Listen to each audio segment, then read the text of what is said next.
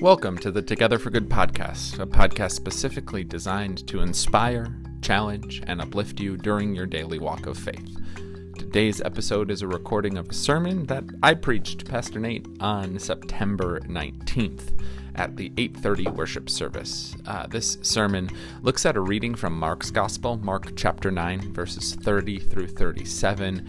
And there's a lot that happens in that one. Jesus talks about how the first need to be last. He rebukes the disciples for arguing about who's the greatest. And so hopefully I take this in an interesting direction as you listened to it, really challenging us to think about all the ways that we use our ego to prop ourselves up or to put something to the side. I really think that that's what the disciples were up to here. They weren't feeling confident, they were feeling a little uncomfortable, and so they immediately shift into this bickering game about who's the best. Anyways, I don't want to say too much more about it because I'm going to say a lot in just a second here. As always, thanks for listening to the podcast. Thanks for sharing it with family and friends. We really hope that it can continue to be a source of connection to your faith during the week, and that there might be people elsewhere, even if they're not members of Bethany, who are looking for that daily connection to their faith. Please share the podcast with them. Let them know about it. We've got all sorts of great things planned for the fall coming up, so I'm excited for what is to come. But for today, we have a sermon from September 19th. I hope you enjoy. I love this gospel passage because it reminds me that I am so much like the disciples. The disciples are constantly making mistakes and not quite understanding what Jesus is up to, and that gives me great comfort. Let me begin by telling you a story. When I was a kid, my mom used to take me shopping with her. We had to go and run errands, and sometimes she would buy me things, and so that would be all right. But most of the time, she would take me on errands and there was nothing in it for me. In particular, when she would take me to the department store. Do you remember department stores? We used to have those around. She would take me to the department store, and that's when I knew that things were about to get really boring. When we would go to those stores, my mother would always say the same thing to me. She would say, "Nate, stay where I can see you." But here's the thing. When you're a kid, the last place you want to find yourself is in the women's fashion section at Sears. And so I would quickly have no idea what to do with my boredom, and so here's what I would do. I would climb into the clothing racks and hide.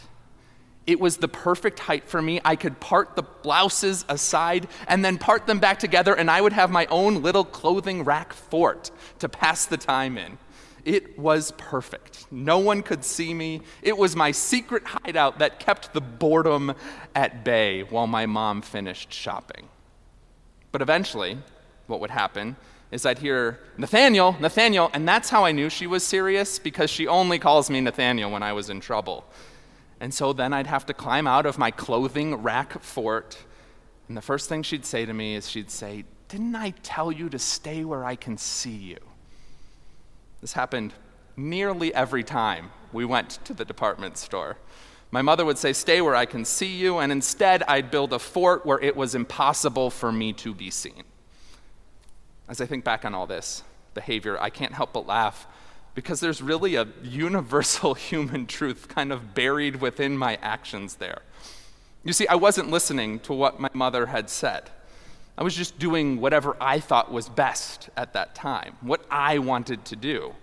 My actions were all about me, me, me, me. Do you have a story like this yourself? Probably not even something from when you were a child either, but a moment in your life where you were told to do something, where you knew what was the best thing for you, and you ignored those instructions and those ideas, and instead just did whatever you felt like. 9 times out of 10, when we act like this, it's because we're uncomfortable or afraid. There's some sort of insecurity inside, some sort of fear that causes us to try and take control and force it to be our way. It's a defense mechanism. When we're afraid or uncomfortable or maybe just bored, we hide those emotions aside with our own ego. That's exactly what I did at Sears. I was bored. I didn't like how that felt. And so I ignored my mother's instructions and did what I wanted to do. And what I wanted to do was hide. In our gospel passage today, we see this type of behavior from the disciples. The passage begins with Jesus telling his followers a very difficult, uncomfortable truth. He tells them that he is going to go to Jerusalem and be betrayed and be killed and 3 days later rise. And the disciples had no idea what to do with all that. The text says that they were afraid to ask him about it. And so, in an effort for the disciples to deal with this insecurity, to deal with this uncomfortable truth that was presented to them, they start to argue about who's the best. They hide their fear behind their own ego. I wish I could have been there to listen to the disciples' conversation. It must have been hilarious.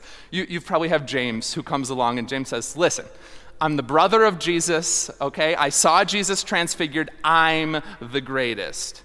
And then you have Peter who's like, wait a second, James, wait a second. I was the first disciple to discover that Jesus was the Messiah. I'm the greatest. And then you have John who comes along, and John's like, I'm literally called the disciple whom Jesus loved. I think I've got this greatest thing all wrapped up. And then you probably have Judas over in the corner watching all this and just being like, can we change the subject? Can we talk about something else? But Jesus hears all of this foolish behavior taking place, and he turns everything on its head. He tells the disciples that if they really want to be the greatest, they need to care about those who are least.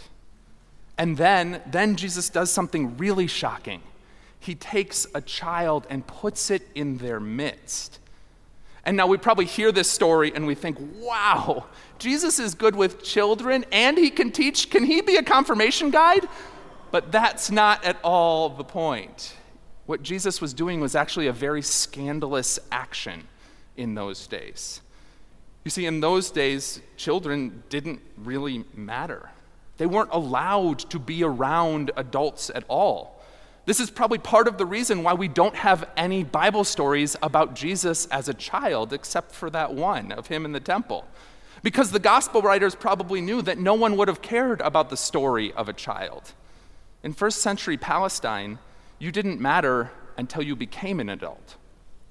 And so for Jesus to bring a child into the midst of the disciples and to then tell the disciples that they needed to welcome children, and in so doing they would welcome him, what Jesus is really doing here is he's saying to the disciples, stop hiding behind your ego. Stop trying to pretend like you've got it all figured out and put together, and instead use all of that energy towards keeping an eye out for the people who are always forgotten. Stop focusing on yourself. Stop worrying about your own success story.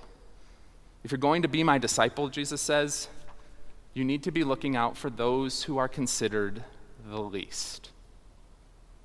I think if Jesus was to use this metaphor again for us today, he probably wouldn't place a child in our midst. No.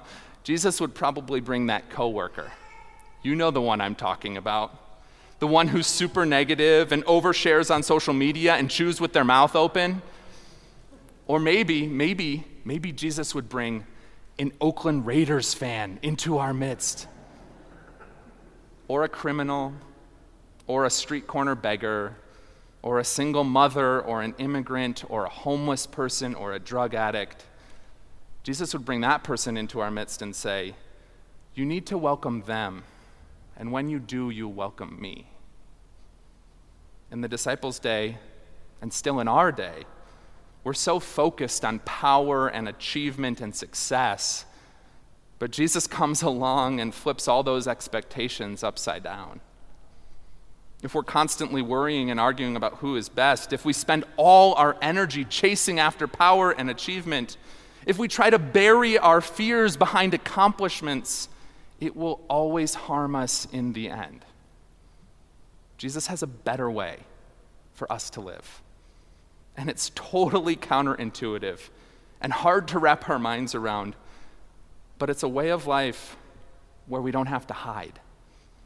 It's a way of life where we don't have to put other people down in order to make ourselves feel better.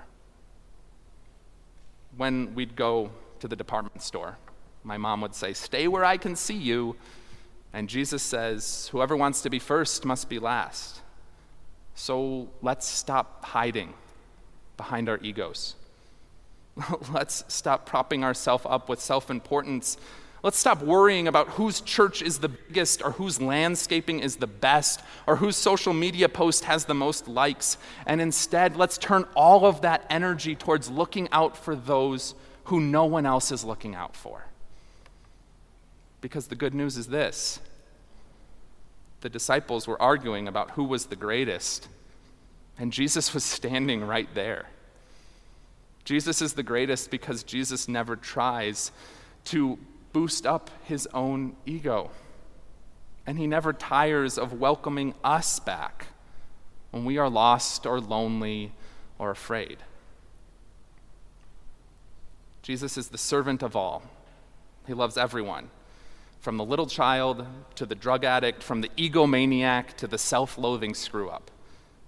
Jesus turns everything on its head and sets us free from the game that society is always pushing us to play.